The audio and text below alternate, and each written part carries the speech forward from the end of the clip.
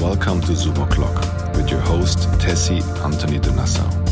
This podcast brings you enlightening discussions with leading experts and public figures directly to your ears.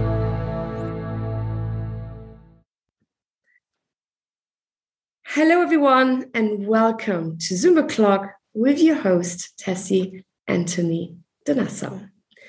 Today, I have a very, very interesting topic for you, as always. And a topic that has been on my mind since a long time, a topic that my ex-husband was pursuing as well for quite a while, and a topic that we are all confronted in some way or another in our daily lives. I am talking about bugs. So today, I have the great pleasure to introduce Thomas Constant from the UK, a young British entrepreneur who designed growing pots to help combat climate change. Growing pots where the bugs are inside. Let me talk to you about BioBio, the company I'm referring to. They are the future of sustainable pet food. BioBio means food for life in Irish Gaelic. The meaning embodies our belief that we can produce sustainable resources without compromising our planet. They manufacture eco-growing pots for people's homes. Their growing pots harness insect power to recycle users' food waste and convert it into pet food and plant fertilizer, empowering people to create their own source of affordable and sustainable pet food. Hi, Thomas. Good morning. Good morning, Tessie. How are you? Fantastic. Thank you very much. How are you and where are you? I'm doing very well. I'm calling you from the rainy UK right now, England. Fantastic. Rainy UK, as always, right? Yes. Fantastic. As they say, there is no bad weather, there's just bad clothing. So, well said.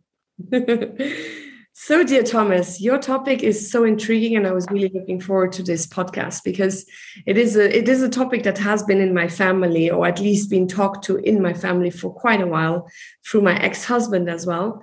And let me start off the questioning to you.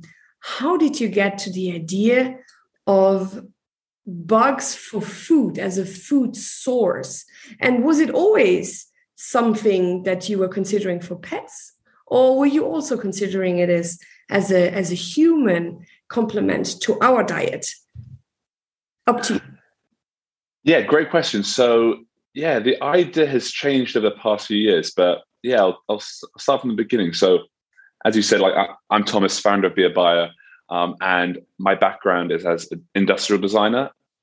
But before that, as a young kid, I was always interested in nature. I grew up in the middle of the countryside in the UK, had loads of interesting pets growing up, loved being outside, looking under rocks, understanding creatures, looking at insects, all of that jazz. And as I kind of grew up, my kind of desire and my passion for sustainability grew. But then I also got more interested into design and technology. And so it was actually in my final year, back when I was studying industrial design and technology at uni back in 2017, where I came up with this concept of a pod that lets people grow insects. But the idea really started with trying to seeing all global issues were happening. And I was like, wow, protein production is an increasingly important issue, especially with the rising of the middle class in countries like India and China. So it's like, wow, this is a serious issue. What problems are being what problems are being developed to address this? And I was researching. I was like, wow, there's loads of great innovation happening around, lab-grown meat, plant-based insects. I was like, wow, these are all fantastic. But what solutions can actually be condensed down into a household product? And I was like, wow, insects are a great solution and have the ability to be actually condensed into a small growing pod that can be placed in someone's house. I mean, and just to speak about insects for a second, insects, you might know a little bit about them. They require a fraction of the land, water, and resources compared to traditional livestock. And what's really neat is they can be grown in your house by eating your uneaten fruit and veg. So it's a really nice, closed loop system that can be placed in anyone's home. So I essentially designed this growing pod and it won some awards. and then I wanted to commercialize it. I was like, okay, let's try and get some traction. Let's get some customers. So we launched on a crowdfunding platform called Kickstarter last year. It was fully funded in 7 hours. Mm-hmm. Yeah, and we have hundreds of customers all over the world, mainly in Western Europe and North America. But one of the interesting things we found out about that was, even though we were marketing it as a alternative way to an alternative protein, a lot of people who are buying it weren't actually buying it to grow insects for themselves. They're actually growing it to grow insects for their pets. So, like, there's a range of pets, including like reptiles, amphibians, fish, birds, chickens. All these pets that eat insects. So our pods are currently being used by a range of these customers to make an affordable, sustainable, and nutritious source of protein. So earlier this year, we then pivoted into this new segment. But it's been a really interesting journey, and that's kind of like, broad strokes understanding of the past few years. But it's been a fun journey the past 2 years. Wow, that sounds so interesting. And yeah, it makes totally sense that if you are a chicken grower, for example, and people more and more want to have organic food where they know that the animals which we are consuming, that they have been bred properly and have had proper food, and not just these flowers and these weird pesticides and chemicals in it. So tell us a bit about the bugs specifically. So which kinds of bugs are we talking about? Because not everyone actually is familiar with this topic. So is it more worms? And also, I personally have eaten bugs before. You can buy them already in certain shops, also here in Zurich. And it's a very nice complement to a salad because they're a bit nutty tasting. So it's a fun thing. And sometimes I don't tell the kids as well. And then we laugh a little bit because it's really just the eye that makes you feel a bit funny about it. But the taste is actually quite delicious. So tell us a bit about the bugs themselves and the pods, because the YouTube listeners, and they can maybe see your hands when you show the size of the pod or something like that, or when we look you up. But for someone listening to it on the earphones, tell us a little bit, what are we to expect? And also protein-wise, what is the benefit of the bug protein versus another source of protein, such as meat, cows and chickens and so on? How does that complement in terms of the value of the protein? Great question. Yeah. So ultimately, every bug is a bit different. So they have different life cycles. So our growing pods are based around the mealworm's life cycle. So the mealworm it's not actually a worm. It's a beetle larvae. So it's based around kind of the whole cycle of, like, you start off with an egg. It develops into a mealworm, the thing you or your pets eat. And then some of them develop back into pupa, which is kind of the chrysalis kind of caterpillar stage. And then they can turn back into beetles. So there's kind of 4 different sections of their life cycle and our pods basically kind of passively stagger that. So when these insects are kind of, if you cook them, they're over 50%, almost 55% protein. So really, really high protein content. And comparing that to some sorts of, comparing that to, like, traditional livestock, beef, cow, chicken, an average kind of beef is around, like, 20% protein. So they're really, really like nutritionally dense. They have amino acids. They have they have all non-essential amino acids. And because you're eating the whole kind of insect part of them, you have the micronutrients from their exoskeleton. So they're really packed full of kind of all the good stuff for, like, human development. And the pods themselves. So yeah, ultimately, because I guess it's very abstract. I'm sure your listeners will be thinking an insect pod is like, what the hell is this? What's going on? Like, some sort of crazy futuristic thing that sits in the corner. But basically, these are made up of 5 trays. These trays are made from recycled, currently right now, they're British plastic, so recycled British plastic, and they're biodegradable. But these pods basically, they're shallow, hexagonal shaped trays that sit on top of each other, and they're very small. They're the size of, like, a microwave, a large microwave, And yeah, so they can be placed anywhere in the user's house. And ultimately, every couple of days, you can put your uneaten fruit and veg. So let's say you have some apples or potato peelings that are you're not eating. You can put those into the pods. The insects will eat that. And then after several weeks, you'll have insects that are ready to harvest. And you can feed these directly to your pets, or if you're feeling more adventurous, you can eat them yourself. Like you said, they're extremely tasty. They're versatile. But yeah, they're just a really nice way that someone can, quite a nice, easy way someone can live a more self-sufficient lifestyle in an urban area. And that's one of the key things we're kind of finding that a lot of people in Europe, especially young people like 13 to 35, are getting they're more passionate about the environment. They want to reduce their carbon emissions. They want they want more ecological hobbies. And if you're in the center of as you are Zurich, you're quite constrained with what you can do. You might not have a garden, or you might not have enough space. So outside of growing a greenhouse, these pods allow people to have that little bit of extra self-sufficiency in their life. Mm-hmm. Wow, interesting. So you deliver them kind of like, if you could imagine, because that, I know people know about that, when you order like a butterfly kit for your children, you get kind of like a bag with like the eggs in it, and then you grow them, right? Okay. Yeah. Very, very interesting. I will definitely look into that for the kids over the summer. That would be a cool program to do with them. Yeah. We'll see. But I would definitely love doing that. So tell me, how was that received in the UK? Because in the Western world, we are not so in use of eating bugs as well. You say it's very prominent for the pets, but also just as part of the conversation and your research, how has it been received with human beings? I know well that in South America, for example, or in different Asian countries, eating bugs is as normal as eating a cow for us. So how was that received for you here? And where do you see the market in Europe flourishing the most? In which European? Yeah. So as I kind of touched on a bit earlier, we launched for the human market. We're now pivoting for the pet and animal feed market. And but before we pivoted just regarding human feed, because ultimately we don't just provide insect food. We don't provide insects as food. We provide the growing utensils. So it's like the next stage. It's almost when you think about how many people eat strawberries compared to how many people actually grow their own strawberries. So it's always a little bit harder to there's a few extra steps.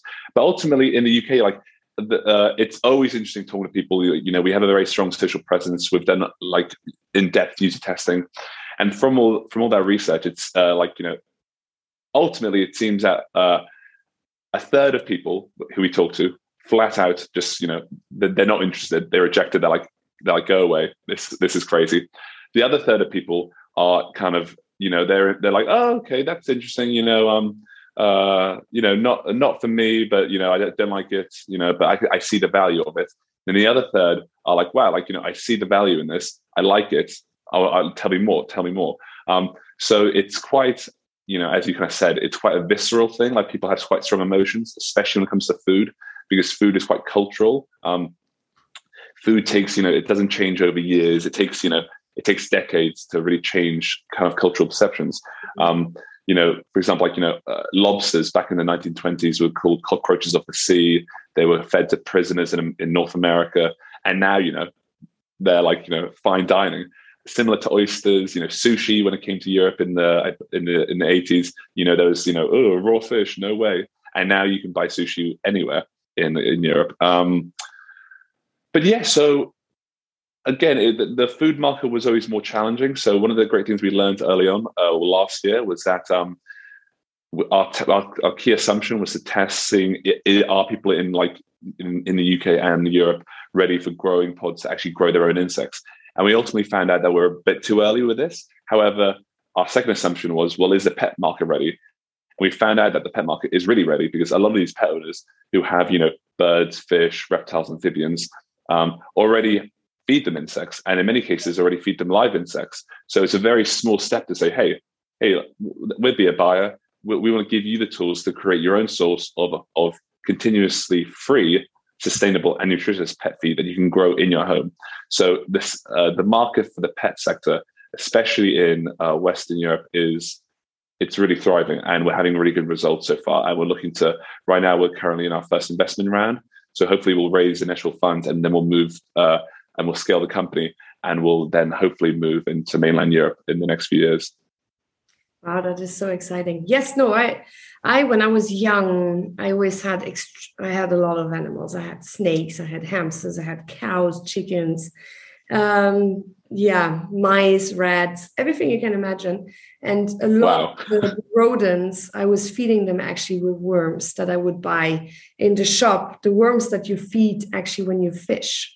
So the big harder ones, the long, hard, I don't know how you call them in English, but my hamsters, they loved it. So it makes totally sense that people would do it at home. So what do you think? You say you're raising funds now and you want to expand. How can people get in touch with you? You know, how can also research institute or partners actually listening to this as well? How do you work with other organizations? Because I'm sure, you know, we're not reinventing the wheel. There's other people as well already thinking about that. And some listening to this, specifically in the sustainability sector, will be like, we're doing that too, you know, how can we collaborate? How does that work for you? Has there been a lot of demand for that? Or is it just that people talk about sustainability and yet there's not much yet out there? How do you see the market? Yeah, so we're, as I said, like an early stage startup. So we've only had I've only been working for on this for the past 18 months. So our collaborations has been relatively limited, but people reach out all the time. You know, with I have Zoom calls continuously with people in fields, collaborating, sharing experiences, sharing some data, talking about how we see the industry moving, the benefits, the drawbacks, or the pros and cons. So yeah, I think it's a very collaborative field. I'm always for example, a LinkedIn. A lot of people contact me through LinkedIn and also directly from our website at beabire.com. But yeah, it's people always reach out, and it's quite a it's an let's be honest, it's an early stage emerging market. So people get excited about this. So it's great to share and be collaborative. And in the past 12 months, we've collaborated with a few other startups in this field in the UK. But now we're looking to raise investment, expand this, and kind of continue to move conversations forward. For the investment part, then you know that I have my own family office, and we as well invest in tech startups and so on. What is the return on investment then, if you would say, for example, in an investment for someone like me or someone like my colleagues who are listening to this, what is the take on it? Why would we invest in you? Oh, fantastic. Then now turn into an investment pitch. I love it, Tessie. We do everything on a Monday morning, everything. Fantastic. I mean, ultimately, what we're doing at Be a Buyer, we've kind of tested our assumptions. We're now backed by, we have hundreds of beta testers. We're now looking to leverage that with our retailer interest. So we already have secure investment. We have a 5-year plan. Within that 5-year plan, we're looking to grow and scale. And within that, through the tail end of that, we're looking to probably also diversify into other markets, because ultimately insects as a source of protein for humans and animals, this market is growing. It's growing at an astounding rate, and it's going to be more and more important as this decade proceeds. So we'll be one of those startups in a really strong position to use our past experience to expand and explore future revenue streams.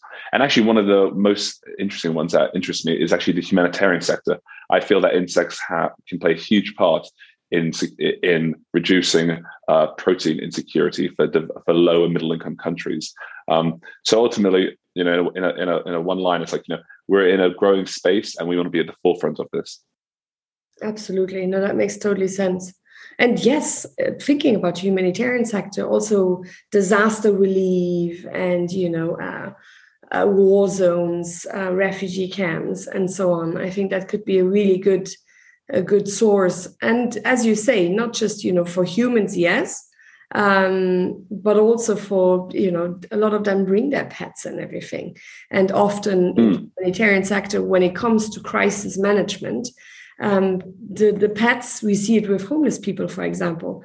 Pets are their only source of feeling of belonging, right? Often, and they can't feed their pets.